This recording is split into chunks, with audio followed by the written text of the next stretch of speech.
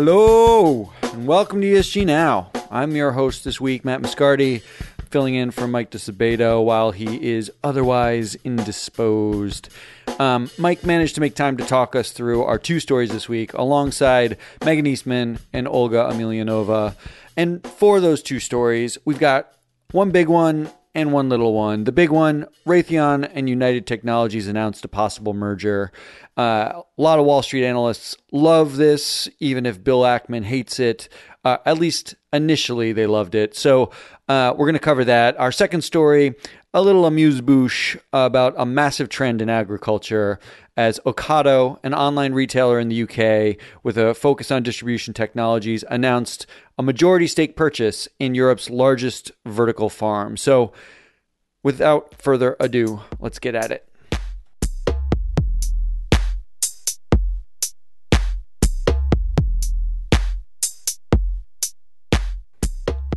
So before we get into the discussion of Raytheon and UTC, let's set some context. The proposed merger would make a combined company that would make it the third largest in the aerospace industry next to Boeing and Airbus.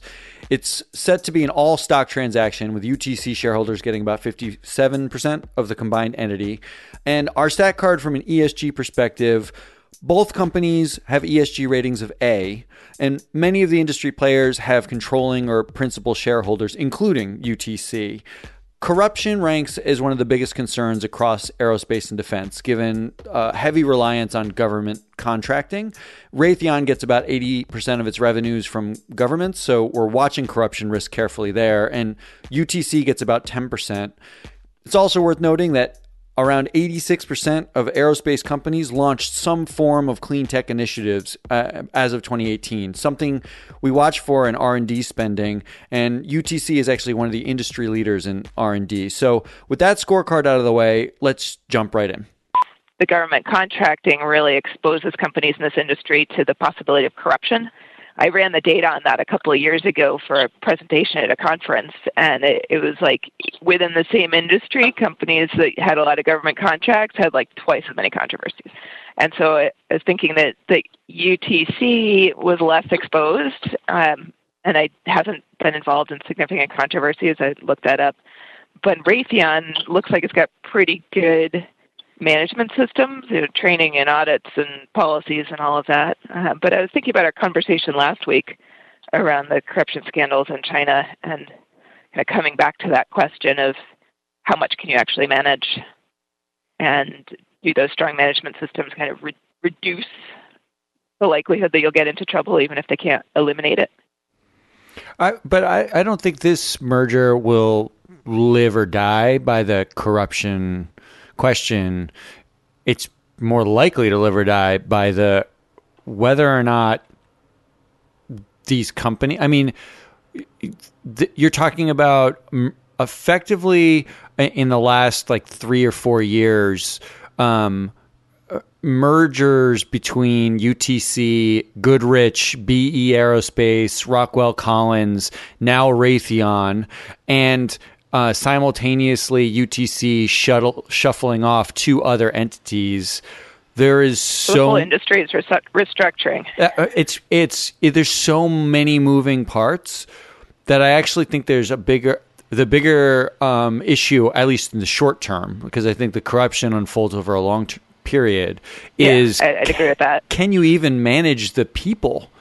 Like these are there are quotes. There are quotes about that I was reading. So much uncertainty for the workforce. The workforce uncertainty is massive, and simultaneously you actually have. I saw a quote from the president of UTC, Greg Hayes, who was speaking basically directly to the president of the United States, saying, Donald Trump and the administration, quote, understand the benefits of this merger in terms of what it's going to do to reduce costs to the government, which if you're a employee, kind of means laying people off, doesn't it? Doesn't it usually mean like said on his, here's some synergies, here's some overlapping. We do a lot of aerospace over here. Raytheon's got a lot of aerospace over there. We don't need as many employees. We can reduce costs. We can add in these other business lines. We're more diversified.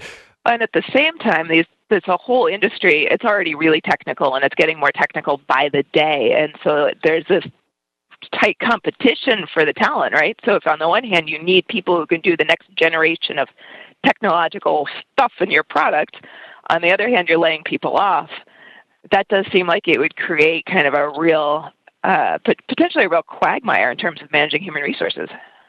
And what's funny about it is you can, even just looking through like the purview of something as simple as debt, where I read that UTC has something like 25 billion in debt and Raytheon has basically zero.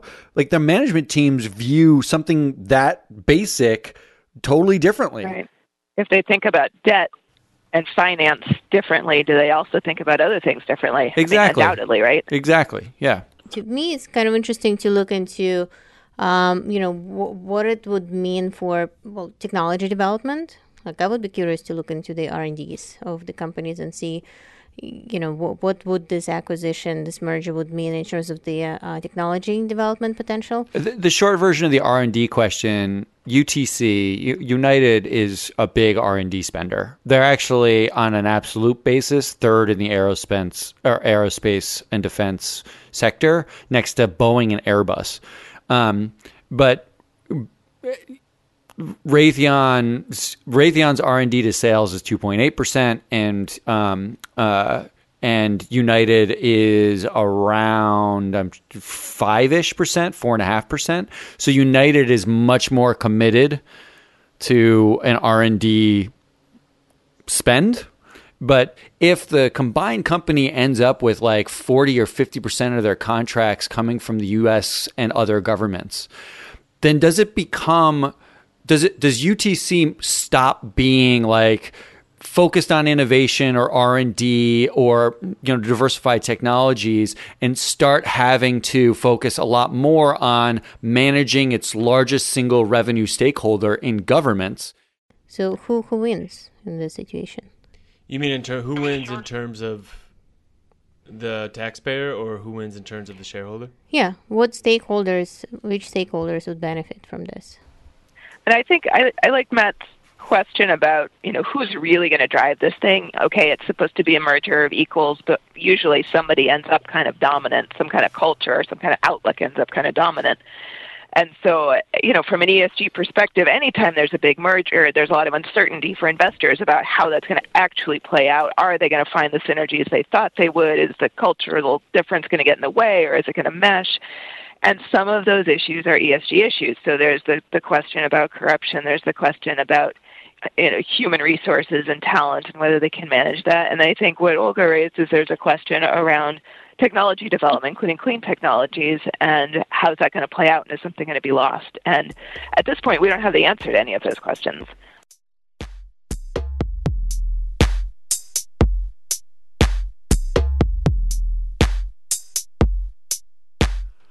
So let's set some context for our next story again. Ocado, an online retailer, stepping into vertical farming, buying Jones Food Company, the largest vertical farm in Europe and the UK. From an ESG perspective, Ocado rates A. Throughout the industry, we actually point out that most of the companies are founder firms, and Ocado's no different in this respect. One of the biggest issues we're paying attention to, given that they're in consumer discretionary, is actually data security. Maybe less of an issue for Ocado on its face, but they are an online retailer, and now they're stepping into food. We did point out that product safety, particularly around food certifications, was a potential problem for Ocado. So with that leveled out, let's get to the roundtable. Hydroponics are way more efficient than traditional farming. They don't use any soil. Everything is contained within a closed-loop system, so you're not going to have any runoff. You're not going to have any use of pesticides to deal with soil erosion. Everything's done with water. It's easy harvest. Recycling is done at a higher scale usually. Holland does this in mass. They have only greenhouses for their farming because it's a very small area and they have to grow a lot of food. So is the thread now for food products, for retailers and healthy foods, that technology is the way to make this more sustainable? Let's remove farmers. Let's remove any kind of labor that's away from robots. So your point is that a safety angle? Is that a labor angle, or both? I think it's everything. I think it's a safety angle. I think it's a labor angle, and I think it's also an environmental. Yeah, so I think from the sustainability point of view, you're right, Mike. It's definitely much more sustainable in the sense of the resource consumption. Safety, product safety, I would not be concerned that much about that. It's actually probably more on the positive side, even if humans are not handling those produce, but robots do. Yeah, most of the E. coli contamination, for example, comes from irrigation. That's how it spreads, right? Pesticide contamination is the common cause of product recalls. So since none of that really is an issue in vertical farms, it eliminates a lot of the product safety concerns. They're also doing it much closer to where they operate, which I thought was an interesting angle. So you reduce food miles that way, and it gives them much closer oversight of the production of the food, or at least the potential for that, right, than if it's being grown somewhere in a climate where you can actually grow herbs year-round. Right. Outdoors. I'll be curious to know whether or not it's going to be sustainable from the price perspective and how much it would cost them. Because from my point of view, having basil and lettuce that costs $20 a punch, that might not be something that consumers want. But then how do you reduce I'm wondering if there's a benefit to growing under such controlled circumstances if you have less risk of crop loss and thus more predictable revenues for the farmers. Well, you have less crop loss and you have less resources used to assure that there is no crop loss. What I mean is there's no pesticides that need to be used. There's no herbicides that need to be used. And then it's a closed loop water, and they also aren't touched by humans, so there's no possibility of transference of disease. And there's like a closed loop system of air where they ensure no bugs can get in. But it's, agriculture is responsible for 70% of global water withdrawal, 90% of water consumption, 28% of all croplands are facing extremely high water stress. The availability of food right next door where you don't have to worry about drought, where you don't have to worry about soil. But you cannot, feed the population with lettuce, right? Like there should be something else, right? So I think it's an interesting development. I think it's at the very nascent stages right now. So the takeaway for investors is that this is nascent, but this experiment by Ocado is an interesting development to watch because this might be part of the solution, even if it can't ever be the scale to be the total solution. Absolutely. Yeah, Google is on it. Right? Google is investing in the Google Ventures, $90 million in Bowery farming, vertical farms.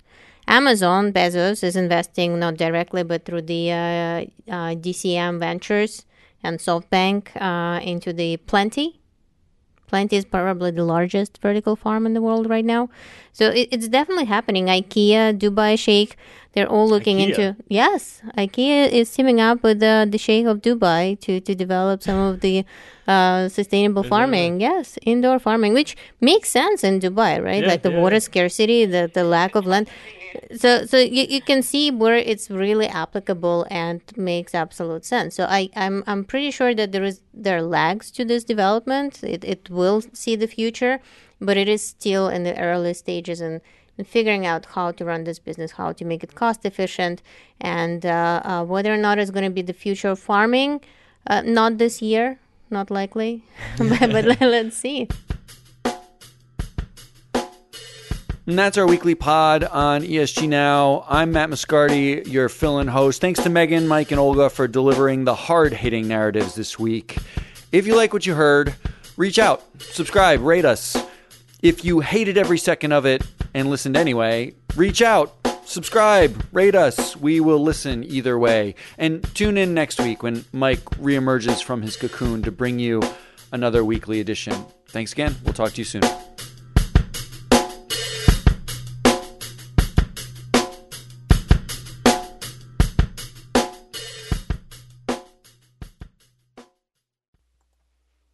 The MSCI ESG Research podcast is provided by MSCI Inc.'s subsidiary, MSCI ESG Research LLC, a registered investment advisor under the Investment Advisors Act of 1940. and this recording and data mentioned herein has not been submitted to nor received approval from the United States Securities and Exchange Commission or any other regulatory body. The analysis discussed should not be taken as an indication or guarantee of any future performance, analysis, forecast, or prediction. The information contained in this recording is not for reproduction in whole or in part without prior written permission from MSCI ESG Research. None of the discussion or analysis put forth in this recording constitutes an offer to buy or sell or a promotion or recommendation of any security, financial instrument, or product or trading strategy. Further, none of the information is intended to constitute investment advice or recommendation to make or refrain from making any kind of investment decision and may not be relied on as such. The information provided here is as is, and the user of the information assumes the entire risk of any use it may make or permit to be made of the information. Thank you.